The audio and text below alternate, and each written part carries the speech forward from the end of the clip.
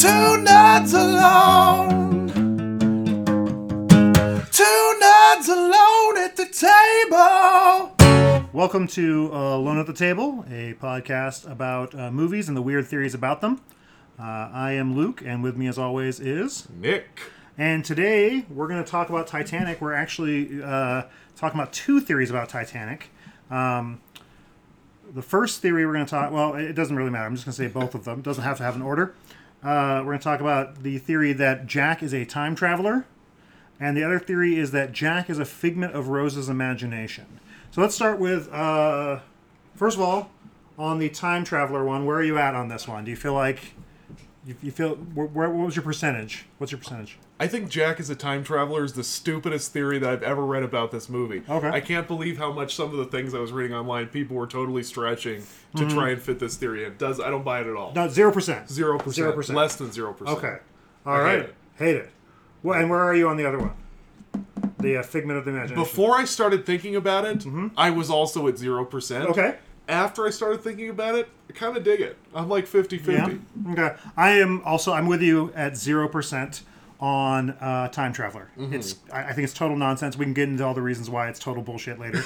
But I think I'm 100% maybe. Wow. Or at least very close on, maybe not figment of imagination. I can't say the words and mean them the way I think most people mean them. Okay. But we'll get into talking about that. But let's talk about the year of this movie. Yeah. I mean, this movie was everywhere this year. And I have a confession about this movie in a minute, too. Yes. So. Yeah, well, I mean, we were kind of talking about some of the movies before we went on, but yeah, this was a stacked year, man. Good Will Hunting, L.A. Confidential, Saw that, yeah. Austin Good Powers, Lost World, Jurassic Park, Yep. one of the greatest films of all time, Batman and Robin. Yes, I will defend Batman and Robin as a film choice. That's a whole nother podcast, though. Yes. Me defending Batman and Robin. The theory behind that movie is Batman and Robin a good movie? Fifth Element came out that year. Yeah. Gattaca, which I enjoyed. Jackie Brown. Con Air. I know. Men in Black that year. I think it's safe to say that 1997, after kind of looking over this, kind of gets goes a little bit under the radar. Everybody's talking about 99, like 99's the big year from the 90s. But right. Well, I mean, I think the problem is that the thing everyone talks about in 97 is Titanic. Right. Like, you never hear anything else. For good reason. It's still the second highest grossing movie of all time. Well, you're talking about good financial reasons, and that's I'm just wrong. saying there's obviously something about this movie that holds up, that people responded to. Yeah. Over $2 billion. And obviously some of that's from re-releases and stuff. Right. But still, for it to be above Star Wars, above the Avengers, like... Yeah, it connects on some level. I guess. I saw this movie in theaters with my dad. Okay. PG-13 boobs changed my life. Right. Yeah. This was a very influential movie. So let's just get into this. Well, hold on. I want to talk about when I saw this movie. Oh, okay. Yes. Which was a few nights ago. Okay. For the first time. I had openly. I was in I was in high school when it came out. I thought you were going to say you were in an open relationship when it came out. No. I was in high school when it came out, and I was in the I'm not going to do things that are popular phase of Teenage Rebellion. And then it just sort of snowballed, and 20 plus years later, I finally sat down and watched it, and I don't feel like that was a good choice. You don't feel like watching it was a good choice, or waiting so long to watch it? No, I do not feel like... I mean, maybe both. But it was not a film that I felt like I was missing in my life. Okay. All the major high points were covered in parody, and I didn't need the rest. But we'll talk. I firmly disagree with you. That's fine. I wish that this was a podcast about me arguing with you about why you're wrong about whether Titanic's a good movie or not. Well, it's not. But well, that's an oversimplification. Yeah, I mean, a lot of people are gonna. I'm gonna hear a lot of flack. I know there are some people who were excited to hear us talk about Titanic when I mentioned to them, like, oh, we're going to do an episode. Oh, they love Titanic. They can't wait to hear what we think about it. Those people are not going to want to talk to me after this. Okay, I don't want to spend a ton of time on it because I do want to talk about the theories. But, but just give me your brief thoughts on the movie. Like, as your first time watching it, give me your brief thoughts. Yeah. What the hell are they doing? Why is this so... Why do we have voiceover? I can't stand voiceover in movies for most part. Okay, that's fair. It's show don't tell me, and I don't need to hear old Rose talking about things I can clearly see happening while young Rose is doing them. You could just... I love Bill Paxton anywhere else but this film. And, okay, here's my problem already with your critique of the movie. Yeah. You're critiquing all of the parts of the movie that everybody acknowledges suck, which is the present day stuff. Right. Well, what about all the boring, like, 90s feminism as told by men that's happening through the whole movie? Like, do we want to talk about that? Do we want to talk about how it already was covered in plenty of other material from much older sources? Like, I can give you the rundown of, like, how this... the opening part with Rose is really reminiscent of like yellow wallpaper sort of writing and what much less good.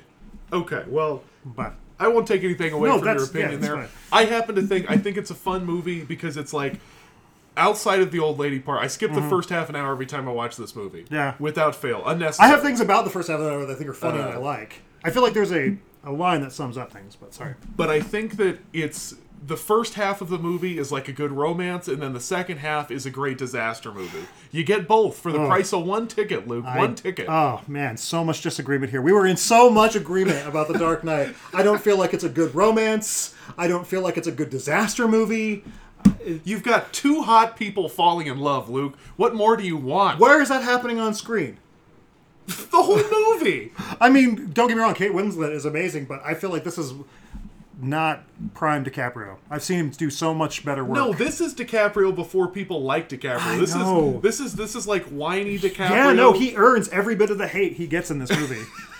But in retrospect, now that I like Leonardo DiCaprio, in retrospect, I enjoy him in the movie. In retrospect, he's still awful. I enjoy DiCaprio. There are so many hot takes coming out of this podcast right now. All right. Well, that's not what this is about. No, it's I'm not. sorry to hear that you didn't like it. No, because it's 3 hours long. It and I was know you had to very sit through long, and I laughed out loud at several moments.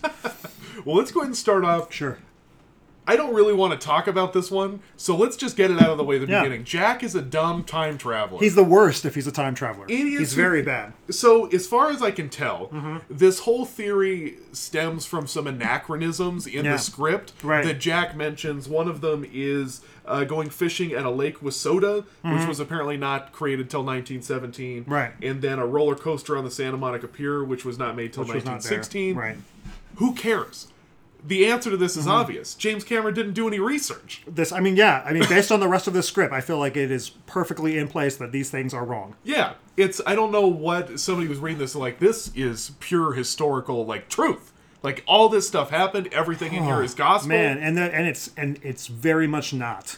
I mean, while I'm sitting there watching the film and I'm starting to thumb through some historical reference stuff, Right. and can I just say one of the performances I did love, Victor Garber in this film is 100% amazing from start to finish.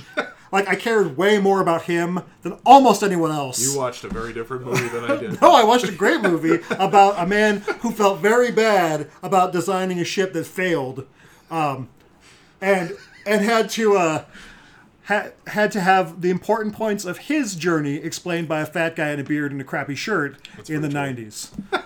Even though he very explained true. them later. Yeah. I think that just like I don't know. I guess it's people just like wanting to take movies as fact all the time, and Yeah. like if it's about history, it has to be about history. Right. I think This that, movie's not anything about history. No, I mean, obviously- there is a historical event happening. Right. This person is obviously not aware of what anachronisms are, and No. that they're very prevalent throughout the history of fiction. Yeah. So this one does nothing for me. No. There's the thing about him not having any money at the beginning, like he doesn't have currency. Right, Obviously, because he's from a the poor future. artist. Like I no, thought, does that mean every time I'm broke, I'm from the future? I mean, it does. Yeah, It super does. So I don't even know really what there is to say about this. I think this is dumb. I hated reading about it. Yeah. I hated thinking about it. That I spent time. I'm like, where in this movie can I see where this might make sense? Because I had read somewhere that somebody thought that like Jack is sent from the future Right. to make sure that the Titanic gets crashed into the iceberg, so that doesn't make history any sense. is. So when he saves Rose at the beginning, like if Rose would have jumped off the ship, they would have had to like pull into a different port or something to like suicide. We've got to stop. But because he saves her, it stays on course and it hits the iceberg. See, now I had seen that as Rose living a long time and all that stuff mattered somehow to the timeline, and so he had to save her. Yeah. But I just don't. I mean, again, even wanting that sounds like a more interesting film to me, and Yeah. couldn't get there. Tried hard, especially when we had, he didn't exist. We couldn't find any record of him. Well, I have other theories about why, and other things in the movie that say why you might not know he's there. Right. But the one theory about the time travel that I did find that I loved yeah. is the theory that Rose is Sarah Connor's grandmother. Oh, Lord. And Jack goes back in time to make sure that Rose survives so that Sarah Connor can stop Judgment Day. Hey, I appreciate the idea of the James Cameron Cinematic Universe, the JCCU. That's right. But I don't think it's happening. No, I don't think so either. But that was the most interesting Yeah, thing no, to me. and again, I would watch that film. I feel yes. like it's probably better than any other Terminator film that's come out in recent years. So. That's very true. Yeah. So let's talk about the one that we actually care about, the one Yeah. that I actually want to talk Yeah. about. Because I was surprised when we first decided we were going to do this. I'm like, it's dumb. No. Obviously, he's Yeah. real. Yeah. And I still pretty much feel that way. But there's more in here, and I think it adds a little bit of depth to the movie. Because there's not a lot there. That I disagree with that, but maybe that wasn't there to begin with. So what do you give me some thoughts on this Jack is imaginary thing? Okay, so so a lot of people when I've read about it say, Jack is a figment of her imagination. It's she's imagining this person. I don't think she's imagining it when we see her in the 1900s. Mm-hmm. But I feel like for me, the truth could be this. It's the 1900s, right? It's a horrible time to be a woman, especially in the sort of space that Rose is existing. Mm-hmm. She wants to get out of this bad relationship, and she gets out of it and abandons both her mother and potential fiance. But that's doesn't paint her as a interesting figure when she's talking to 90s Bill Paxton. Right. And the story she tells is a much more interesting story. Mm-hmm. It is a much more romantic and lovely story. There may or may not have been a Jack Dawson.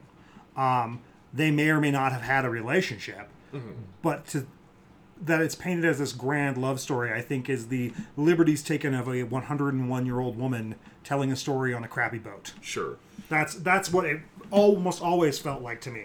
And I even thought something that was kind of interesting to me is even if Jack did exist on the boat, mm-hmm. kind of like when you're a kid and you romanticize somebody that you don't know. Like maybe she saw Jack Dawson on the boat. And there's so much romanticizing of poverty in this film. Right. Oh. So she sees Jack. Yeah. Maybe they meet one time and Yeah. she's like, oh, what's that guy like? Like, I can only imagine what it would be like to be with that guy. And then she's like a 17-year-old girl, right? She just like spins this story that she kind of romanticizes over time. And well, and maybe she pays him to paint or draw that picture. Mm-hmm. Like we see a version of that that's much more romantic. Maybe she does pay him to do that picture. Right. And then that's it. And she wanted this grand romance that did not happen. She wanted this grand novel-like romance. So this is the one part of the theory that makes it hard for me to accept it, mm-hmm. is the fact that Bill Paxton finds that picture later. That's the way you get around that, is you say, sure, Jack did draw that picture. Someone drew a picture of her. Right. Whether she even knew his name, mm-hmm. right? Or if she did know the name and painted a grand version of events. Because I think the more realistic is the woman who is distraught with having to marry a guy who is clearly a piece of shit human being. A mother who is using her as a bargaining chip financially, mm-hmm. and wanting to be more than this. And meeting someone like, especially the film's version of Molly Brown, mm-hmm. is going to only exacerbate that. Right. And so maybe she steals that gem, and when she hears someone is looking for stuff at the Titanic, well, yeah, she can corroborate that story. She looks like a hero, and she talks about someone she's never spoken about before. And that, to me, I don't buy I kept this romantic secret forever. That doesn't seem like the sort of girl she is. I'm going to push back on that a little bit. And the problem that I have, I don't mind it. if maybe their relationship wasn't quite as involved as it's portrayed in the movie, if maybe Right. she's a bit of an unreliable narrator. But I think And having... she's very unreliable. Well, that's because she has dementia. But Yeah. I think that, like, don't you think that kind of, like, cheapens the romance of the movie, though? If just, like, if she pays some random guy to, like, sketch her naked, like that... I think it cheapens the romance of the reality. I think it's because the romance of the reality is cheap. I think the story she's telling is I mean, it hits the beats of a bunch of other kind of romantic stories. Mm-hmm. It feels cobbled together. Mm-hmm. And that could be because, either James Cameron is a bad writer, or because I'm not saying he is, I'm just saying it could be because James Cameron is a bad writer, or because this narrator is unreliable in some way, and is putting together things she's come to later on, and it's expanding upon them. Right. I don't know. I guess I don't know. For me, like, I have a hard time believing that portion of the theory. Like, for me, it's easier to buy into it if either she met Jack one time or saw him across the boat and kind of, like, built this up. Right. If they have this, like, cheap, like here's $100, like, paint me, like, that completely ruins the movie for me. Whereas if they never met and it's just kind of like this sad, like, girl trying to cope with her situation, like, that's interesting. I can't have both ways. Well, I mean, to be fair, considering her art love, before she ever even walks on that boat, it doesn't have to be Jack. Before she ever even walks on that boat, that picture could have been done. We just might be seeing a more romanticized version of how that picture came to be, with this boy she imagined to be a great artist. But she has the necklace on. Where'd she get the necklace? Billy Zane gives her the necklace. I don't know. Maybe she had a different necklace. You're trying to take this one thing away from Billy Zane. He has one thing in this movie. Billy! Yeah, well, Billy Zane has the ability to steal a child and then kick people off of a boat as they're all dying. That's because he has no moral compass. He doesn't have any sort of compass. No. So I just want to talk about a couple of the situations in the movie and kind of like break down whether this theory enhances those moments or kind of detracts from them a little bit. Okay. So let's start with the time they first meet, which is when Rose is gonna face plant into the Atlantic Ocean. Yeah. Where she was looking at the propellers. That's right. Yeah. So Rose, she's depressed. She's on a boat. She's got to marry Billy Zane, which is all of our worst nightmares. Right. No one wants to do. No one wants to do that, especially not with that hairdo. Right. Yeah. So she's going to take a dive off the boat into the propellers. Right. Jack saves her. Right. On one hand, Jack's real. This is a sweet moment where a guy does a nice thing for a pretty girl. On the other hand, she's on the boat. She's going to commit suicide. Mm-hmm. But she convinces herself... Right, talks herself out of it. ...that she doesn't need to do it. Which is more interesting? I think talks herself out of it is more interesting to me. Mm-hmm. Yeah, I think it's more... I think it to me... Man, there are so many weird character beats for me with that character. Mm-hmm. Because there are moments where she's, like, emotionally distraught. And then she's just not anymore, and I don't know if that's like an acting choice that's happening that I don't read, but it doesn't feel true for me. I don't want to be the podcast that like mansplains things to people. I would love you to mansplain things. That would be great. Have you never been a teenager, Luke? She's like 17 in this movie. No, I absolutely The number of times that I went from randomly distraught to fine in my teenage years are numerous. How many times did you imagine relationships with people you didn't have relationships with, and what they could be like? 12? There we go. but I mean, that only backs up my theory that she could be talking herself out of it, and then like, oh, but what if he had saved me? What if he had come and said these wonderful things to me?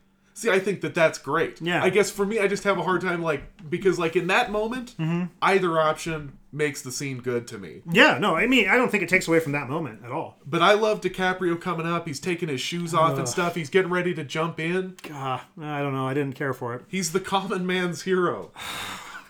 Well, I mean, if you're on board with the deep romanticization of like what it means to be the common man, and you can't see the air quotes that I'm doing, but I am, or like the the total romance of being poor. Every time it was like, oh, here's a rich girl explaining why being poor is awesome. I wish I was poor like these wonderful street rabble. I have a feeling this is going to turn into a much different conversation than the one we set out to have today.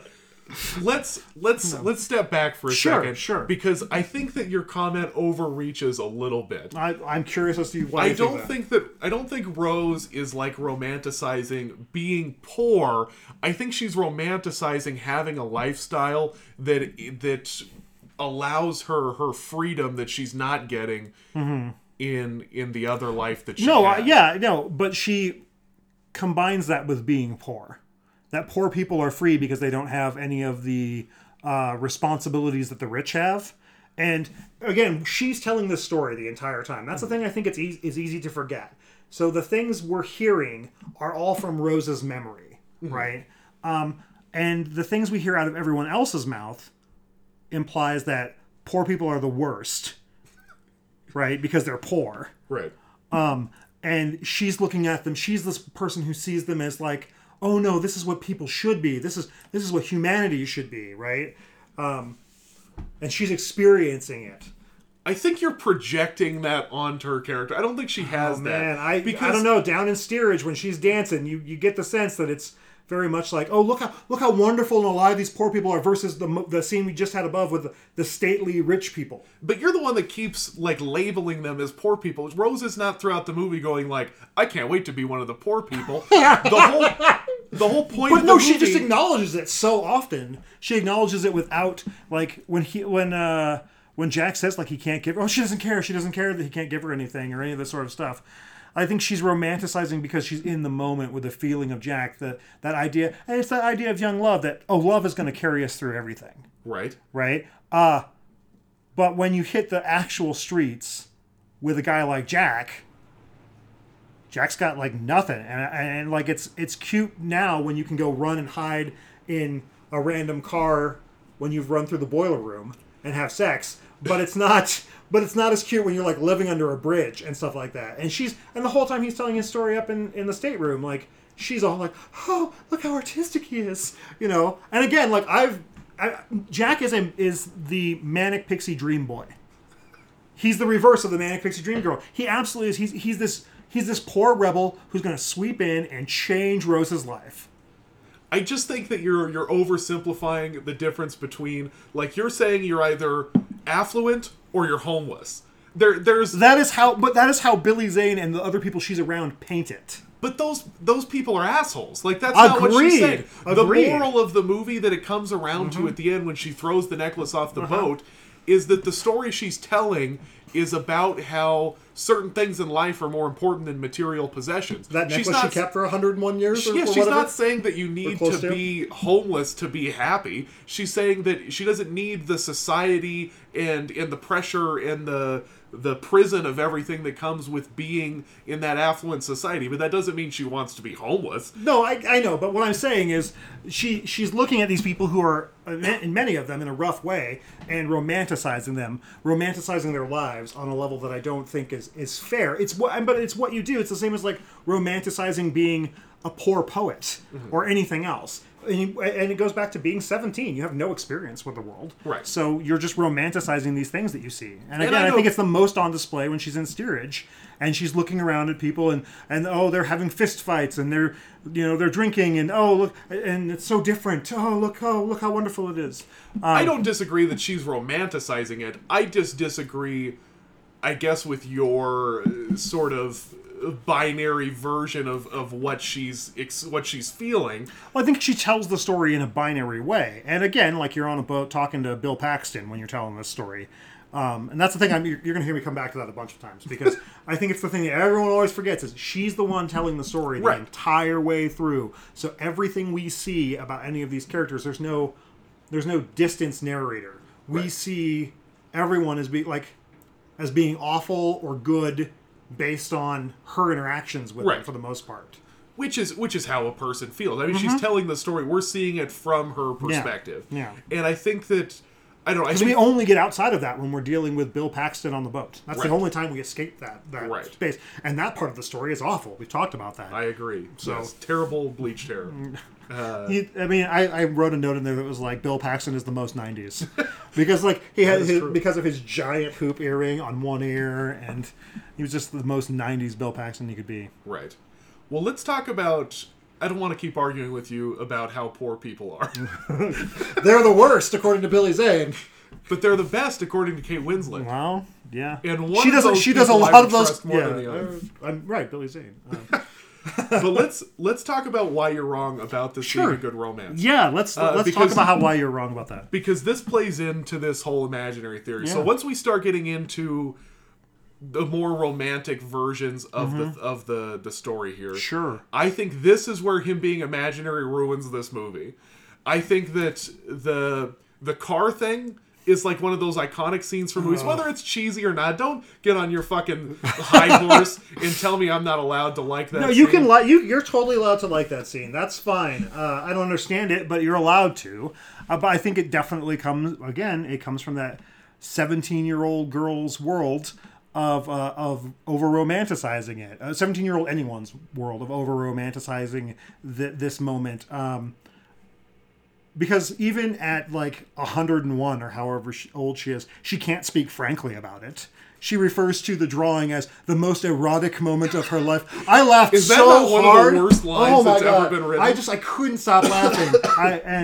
And then follow the scene that follows right after that is this relation. The scene of sexual intercourse, but she talks about it as doing it before that. When you see, and so like. For me, it's she's still, in some ways, stuck in this romanticized version of a story, and I get that it's iconic, and like the handprint on the glass and all that jazz. I just think that that's what you think it might be like. I think it's what she thinks it's going to be like. I agree. I think that the problem I have with like trying to make sense of the scene by that present day like narrator Recounting. view Yeah. is the dialogue in that scene is terrible. You're right. The most erotic experience of Yeah. my life, the doing it, like the dialogue is horrible. Yeah. Those whole scenes feel like a completely different movie. Right, a really bad different movie. Yeah, I and agree. they detract from the things that I think in any other movie would be good. If that same scene was in The Dark Knight, it would be a great... No, That same scene would be directed by Christopher Nolan, and it would be the bear rug scene in The Dark Knight Rises, which doesn't make it better, really. No, it's just like I think that the problem with this movie, for at least what I'm getting from Yeah. you, is that the juxtaposition of those two timelines ruin the movie. Well, but that timeline is so important because that's who's narrating. Right. That's what I keep coming back to. Is like, how do I know that she's reliable? You don't. I don't at all, and she doesn't seem that way. And it doesn't help that when she arrives, we have a character who is outside of her narration talking about how unreliable she could be. Like, admittedly, he bores the crap out of us and says a bunch of other dumb things. He explains to her how the ship broke in half, which completely ludicrous. Or the documentary level recap where they talk about like when they cut back to them and they're like, he was only going by what he knew. He had 25 years of experience and steered him wrong. Like, come on, like you're not Ken Burns. Knock it off. It was so bad. But those characters are outside Right. of her narration. And so when they say things, they can be, maybe not, but they can be more reliable. So beardy guy in the shotgun smiley face t-shirt might have more of a knowledge. And I didn't even bother to learn his name because he was in what for me is an irrelevant section of the movie for the most part, other than as a framing device. And that framing device, I think, matters more than most of us want to think it does. Yeah, I don't know. I think the problem is like the framing device helps prove this theory or help give credence to this theory. But I think it cheapens that moment. I think it absolutely ruins the paint me like one of your French girls scene.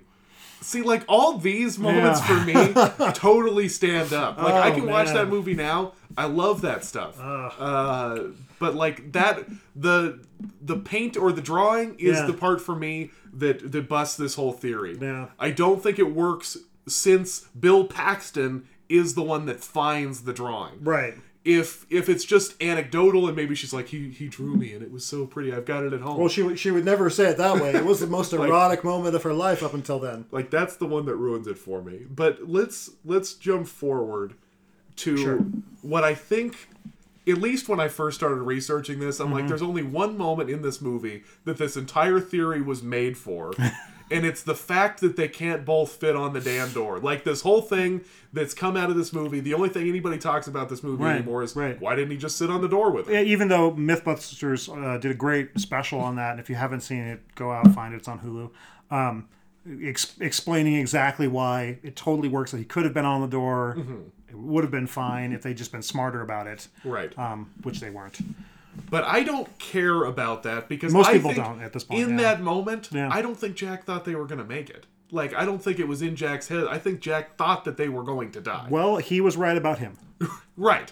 But again, I feel like, I mean, I know you feel like this throws off some of that moment, but I feel like for her, it's like, it's a piece of this wonderful, tragic romance. Yeah, I agree. I think, so tell me in this moment, do you think that in that moment in the past, she is imagining Jack there and Jack is helping her to survive? Or do you think she's using Jack anecdotally in the future to explain how she survived in the moment when that's not really the case? What do you think about the moment? Yeah, I think so much of Jack is probably anecdotal.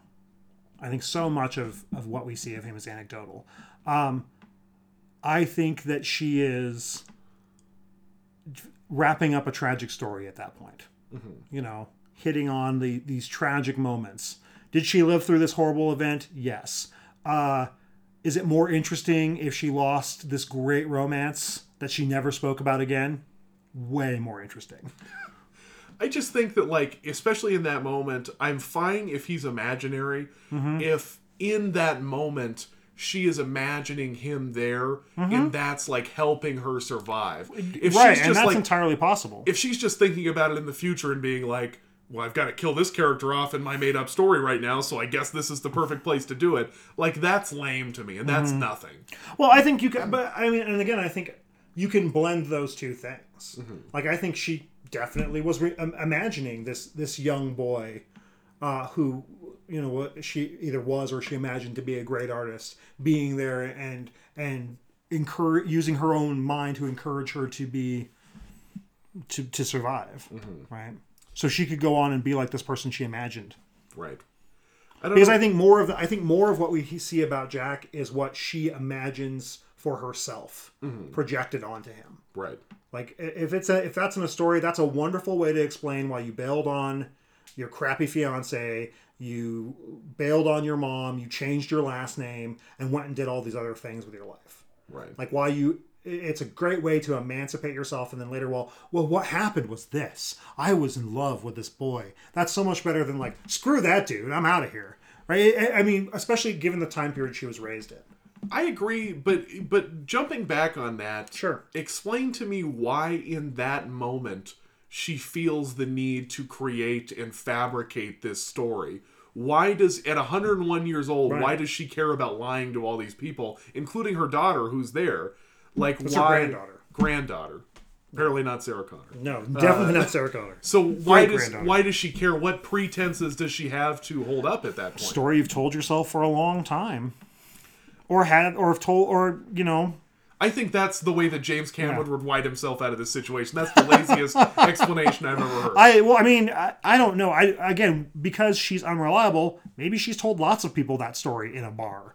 But now she's only told it like, I've never told it this time. Maybe it's every time she tells the story, and I've never told anyone this story. Why is she Irish? I don't know.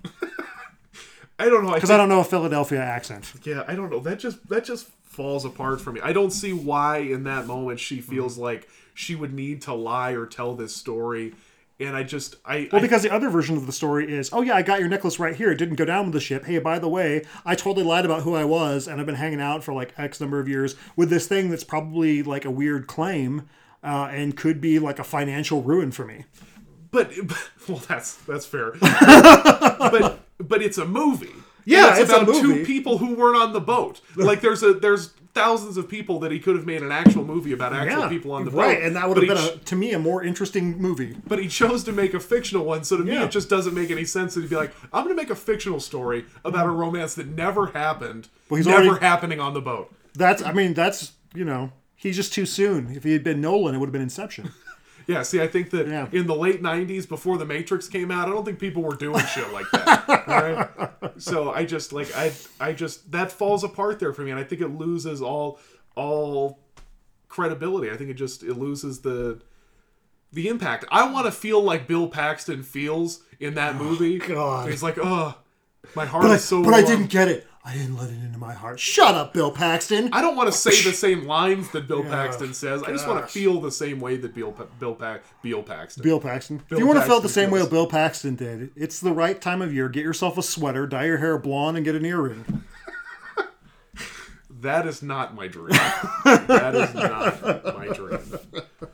Well, as far as this goes, I don't know what more I can say about Right, it. yeah. I feel like this theory works out perfectly for our situations. I have this like nostalgic memory of this movie. Yeah, no, you love this movie. I can that tell. is, I don't love the movie. I just like it a lot, Right, okay. and I feel You're like deep in like with it. That's a very 17-year-old way of thinking about it. And I think that for me, I think having that viewpoint makes me want the relationship at the heart Right. of the movie to be real. Right, nostalgia Whereas somebody glasses, yeah. like you who's coming at it fresh yeah.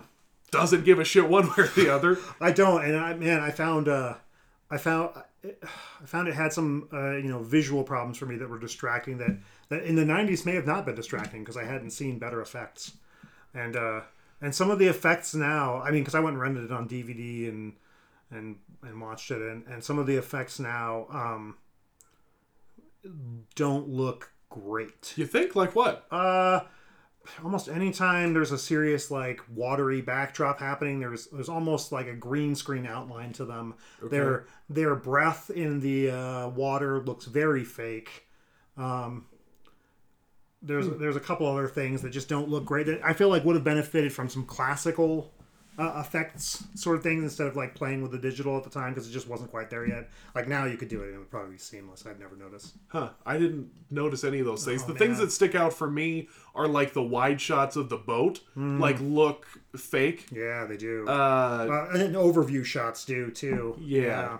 But I think for the most part, it's like, especially like the disaster part of it, looks pretty Well, good. when they're right, I mean, man, anytime they're in a tight shot and you're filling halls with water and stuff like that, that all looks brilliant. When you're upending the boat, it looks okay, and there are parts of it that don't work. I feel like some of it could have just been done probably with models and I mean, maybe it was. I honestly didn't look into it too much, but As far as I know, like the way they filmed the end is they like flooded like it was like an airplane hangar Yeah. or some big thing, and then they yeah, I know they superimposed the breath thing. Yeah. It does not look good. It I looks didn't notice weird. It looks weird to me. and I watched it in Blu-ray. Ooh, yeah. Well, maybe they cleaned it up. Maybe. Yeah, Yeah, I don't they know. didn't do it for the DVD. They also said on the DVD that it was on 2 discs and it was only on 1. So I feel like there were a lot of lies. In the DVD. I used to have the VHS on 2 VHS. I have the VHS on 2 VHSs that I acquired somewhere along the line. and never watched. Didn't care about it. Well, and still don't. The Turns only out. movie that I have on DVD with 2 DVDs is Schindler's List. Is Yeah. on 2 DVDs, Yeah. and I don't know why I hate it. Yeah. I hate 2 DVDs. It's okay. stupid. I thought you were just saying you hated Schindler's No, List. I love Schindler. Well, I don't love Schindler. No one sits down like, you know what I'm going to watch for a feel-good film? Schindler's List. Yeah, right. Yeah, definitely not. So let's kind of close out this Sure. part of the Yeah, conversation. absolutely. I feel like, as we've talked about it, I like this theory less than I did at the beginning of the thing. That's fair. At the beginning, I'm like, it is kind of like this tragic, like, story of this girl, Yeah. like, trying to cope with her circumstances, but it ruins the picture moment for me. The old lady lying about it at the end doesn't make any sense at all. I don't like it. I mean, unless she's, trying to avoid an insurance issue. and I don't, that's not a very interesting movie to me. So It's I'm, really not. It doesn't. But life isn't always very I'm going to interesting. bow out of that. So I think I'm going to end right now at like 20%. I'm still at my full 90 to almost 100. That blows my mind.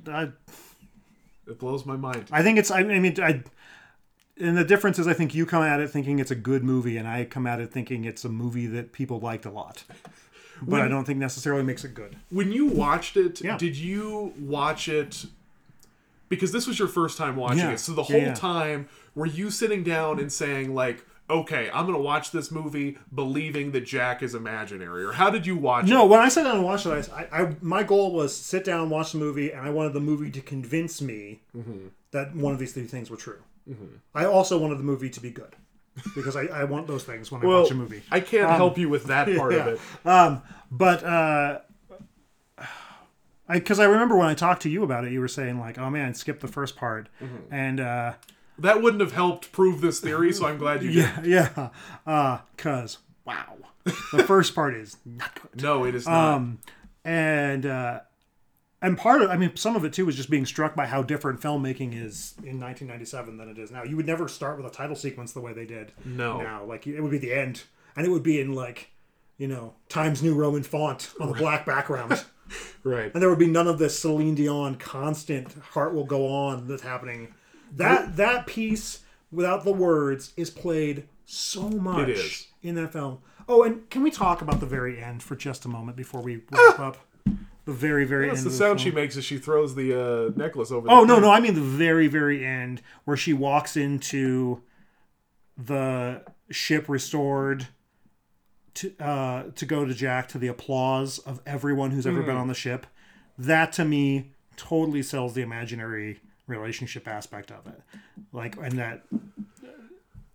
Because there is no way that all these randos who she never spoke to are going to applaud this relationship that only matters to her. No, and that part, I think I can agree 100% that part is imaginary, but I think that's her looking back and saying, like, what could have been, assuming that the first part is real. Right, and it's important to note that he's back in poor man clothes. Right. Poor people are the best. When When they're not homeless. Unless you're Billy Zane, and then they're the worst. Billy Zane is a terrible human being, all right? I don't know. I don't know him personally, Personally, Billy Zane. but is I the don't remember worst. his character. Cal, is that his name? Yeah. Yeah, he's worthless. But I just think that this movie, regardless of what you think, I think this is an engaging romance. I think it's an engaging disaster movie, and I think it's 40 minutes too long. But I think that those pieces, at least in my...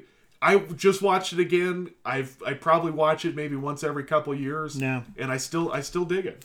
I feel like it is a serviceable disaster movie, a not particularly great romance, and maybe more like an hour too long.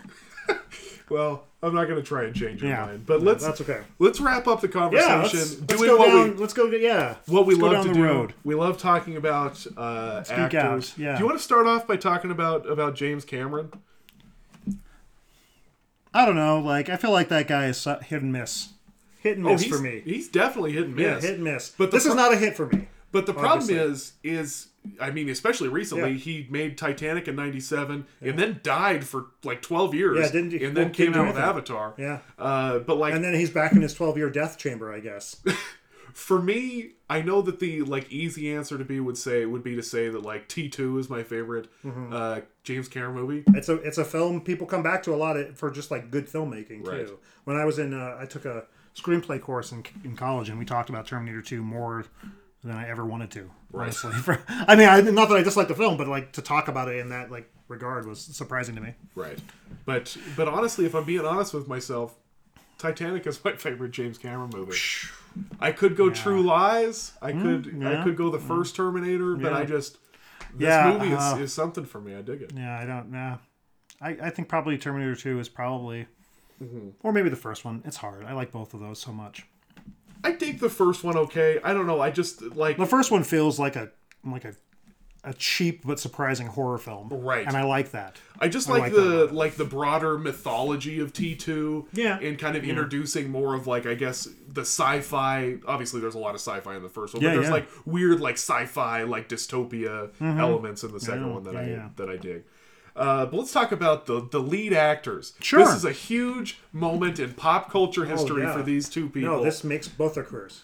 So we already talked about DiCaprio. I think we both agreed that it took us a little while to get on the DiCaprio train. It took me a while. Yeah, quite a while. What was before you tell me what your favorite movie is, maybe they're the same. Yeah. But when was your come around moment for DiCaprio? I think the movie where I finally saw DiCaprio as an actor who I really could get behind was probably The Departed. Okay. Same for me. Yeah, I couldn't get behind him before that. 100%. It was like, this is still that obnoxious kid who played a shitty Romeo. I agree with that. And man, if you ever saw, what is it? The Cove or whatever. The Beach? The Beach. Yeah. Oh, God, that movie is the worst. I remember watching that and somebody being like, oh, no, he's really good in this. It's like, it's totally different. I was like, you're right. It's way worse. I agree with that. Yeah. And it was The Departed for me as well. Mm-hmm. But it's funny now that after like watching that movie and then obviously seeing everything he's done since, I can go back now and appreciate the roles before that. Like, Gangs of New York came out right before that. Like, I really like that movie, even though his accent's terrible. But like going back and watching earlier DiCaprio performances don't bug me as much. Oh. Titanic doesn't bother me. man. Like Man in the Iron Mask doesn't bother me. Like those older He's the thing performances. I hate the most about Man in the Iron Mask. Well, that's true. He's the worst. But he doesn't like ruin the movie for me Yeah, anymore. no, I'd have forgotten he was in it. Thanks for bringing that painful memory back. Or it used to be like the movie that I would always go to and be like, man, I wish DiCaprio was like this forever, was What's Eating Gilbert Grape. Oh, yeah. When he plays Johnny Depp's brother. Yeah. Like, I'm like, man, I just wish he would play a stupid kid all the time because he's great at this. That was he did insensitive. for I'm sorry for everybody listening. he did for a few years. That's true. But my favorite DiCaprio movie, without a doubt, is Django Unchained. Yeah. Great performance, man. That was one of those movies that even though I had liked him, when I saw that movie, I'm like, this is a different actor. Like, this guy, I've never seen him play a villain before. Like, just a crazy character that you hate. That's far and away my favorite See, performance. and I feel like he gets better at weird, like, at the weird tortured romance angle kind of thing, oddly in Inception. Like, I feel like his relationship thing there, Right. to me, like, with another person is so much more interesting if we're going to lead back to Titanic and, like, that sort of a thing there. And there's something about visually, he gained a little weight. He's not so skinny and weird looking. Right. And he just looks more, I don't know, like a normal person. Yeah, he definitely tried. It was very obvious that he tried to kick the heartthrob thing to the curb. Yes. Like, definitely Yeah. not the type Yeah, yeah. of movies that he takes No. anymore. No. And I think that that's a good example of just like that he can be like this great romantic leading man, but in a really fucked up way. Right. Like a tragic and like demented type of way. Yeah. Same with like I loved him in Shutter Island. Like another great like demented DiCaprio performance. I really like when he gets into those things. Obviously like The Revenant. When we saw that movie when he got attacked by the bear, a guy in the theater with us had like a seizure. Oh, wow. And they cut the movie Wow. and then started back from before he got attacked by the bear, and we watched it again and hoped nobody else would get a seizure. Well, that's always good. Very exciting moment Yeah. in my life. But yeah, no, I was talking about that with a few folks the other day, that basically you want to win an Oscar, get attacked by a bear. that's right. It's about what he had to do. So that's DiCaprio. Yeah. Let's finish with talking about Kate Winslet. Oh, I thought you were going to say Victor Garber. Yes, I was not talking Okay. about Victor Garber. Let's talk about our favorite Billy Zane performance. I mean, clearly the Phantom. I mean, Yeah. But no, Kate Winslet, Yeah. when I was in college, Right. was far and away my favorite actress. I remember when I was in high school, I don't remember when it came out. When The Reader came out, like it was weird. I went and bought the movie. I had a job, so I went and like bought the movie, and I like hid it. I didn't want to show anybody that had, because she's like naked a bunch of times in the movie. I'm like, it's weird. I don't want to talk about this movie with my parents or whatever. But I used to love Kate Winslet. She's one of my favorites. And my favorite movie of hers, or my favorite performance of hers, bar none, is a cheesy movie that I feel like a lot of people shit on, Finding Neverland. Oh. Yeah, I totally forgot she was in that. Her and Johnny Depp used to She's be great like, in that movie. She's like great. Johnny Depp was like my thing. I was super into Tim Burton. Yeah. Oh, yeah, yeah. I loved her. No, everyone has that face. I loved her in that movie. I love that movie to this day. Kills me every time I watch it. Can I tell you, when it comes to Kate Winslet, I have a hard time remembering she's in things. Yeah. She's fine. She's a good actress. I mean, if you happen to be listening, I'm sorry, Miss Winslet. You're the 11th view. But she doesn't really stand out to me a lot. I'm sad to hear you say that. I am sad to say that because I was racking my brain just now when you said, let's talk about Kate Winslet. I was like, oh crap, what do I like that she's been in? I couldn't think of anything off the top of my head. That's awful. I hate that. I love her in that movie. I love... but she's great in Finding Nemo. She was in one of... I don't think it was Peter Jackson's first movie, but like one of his first movies, Heavenly Creatures. Oh, okay. When I know it was Kate Winslet's first movie, where they like play these two girls that like plot to murder their parents. Oh, okay. And it's possible I've seen her in things and I just don't remember. Because again, for some reason she just doesn't track in my brain. Right. Man, she's great in that. Like I said, I loved her in The Reader. I loved... she was in that Steve Jobs movie with Michael Fassbender. She like played his assistant. I actually have not seen it. Oh man, it's that great Aaron Sorkin dialogue, fast paced, really quippy stuff. No man, she used to be my favorite. I was obsessed with Kate Winslet. Her and Helena Bonham Carter were like two. Yeah, just Johnny Depping it up hard, weren't Yeah, they? dude, I can't even. I cannot underestimate to you how into Tim Burton I was when I was a kid. But so I loved Kate Winslet back in the day, man. She was my thing. Like I said, PG-13 boobs changed my life. Changed my life. Never happened again. I have not seen. That was the thing. Yeah, I was struck by how 13 and beyond this PG-13 was. Like language-wise. Again, things you're never getting away with today. You're not getting away with PG-13 boobs if they cannot get away with it. Right. You're not going to have Leonardo DiCaprio screaming shit about stuff. No, the 90s were a very different time. Very different time. To be fair, Conan the Barbarian was PG in the 80s. And so was Jaws. Yeah, very different. So. Yeah, very different. Well, I think that about sums up the conversation about this movie. Yes, it does. I'm sorry to hear you didn't like it. I've been waiting on eggshells, waiting to hear what you thought about it. This is not the response I was hoping for. Well, yeah, no, it's. Here's the truth. I doubt I will revisit it. I'm not surprised. I don't feel like I feel like that's a thing that happened. Maybe you can try watching the movie now that you've seen the narration part and just cut all that crap out. I wish that somebody would release. You know how some people have like re-edited movies. Yeah. Just re-edit that movie with all that crap taken out. Well, take out the. That was the thing that really bugged me. I gotta tell you is. Especially when it comes to Cameron, because I feel like he can be a better director than he was in some parts of that movie. And also, even now, like with sort of the way we've gotten maybe addicted to shaky cam, there are some scenes where I wanted more kind of close, tight, reactionary stuff, like in the boiler room and things like that. And then also where I just wanted to be shown how awful these people were and not hear old Rose's voice telling me about like what was bad about these people or who Molly Brown was. Just let me discover it. Right. And I think it felt so telegraphed that that definitely bothered me. I think that's fair. And I think that our listeners can agree that nobody appreciates anything more than two nerds telling a man who has made the two highest grossing movies of all time how he can do better. Yeah, could you think about remaking this? Maybe with Muppets. Have you considered Muppets, Mr. Cameron? That's a movie I would see. Yeah. All right, cool. Muppet Titanic. So anyway, you've been listening to Alone at the Table, podcast about movies and the weird theories about them. I, as always, am Luke, and this has been Nick. And we'll see you next time.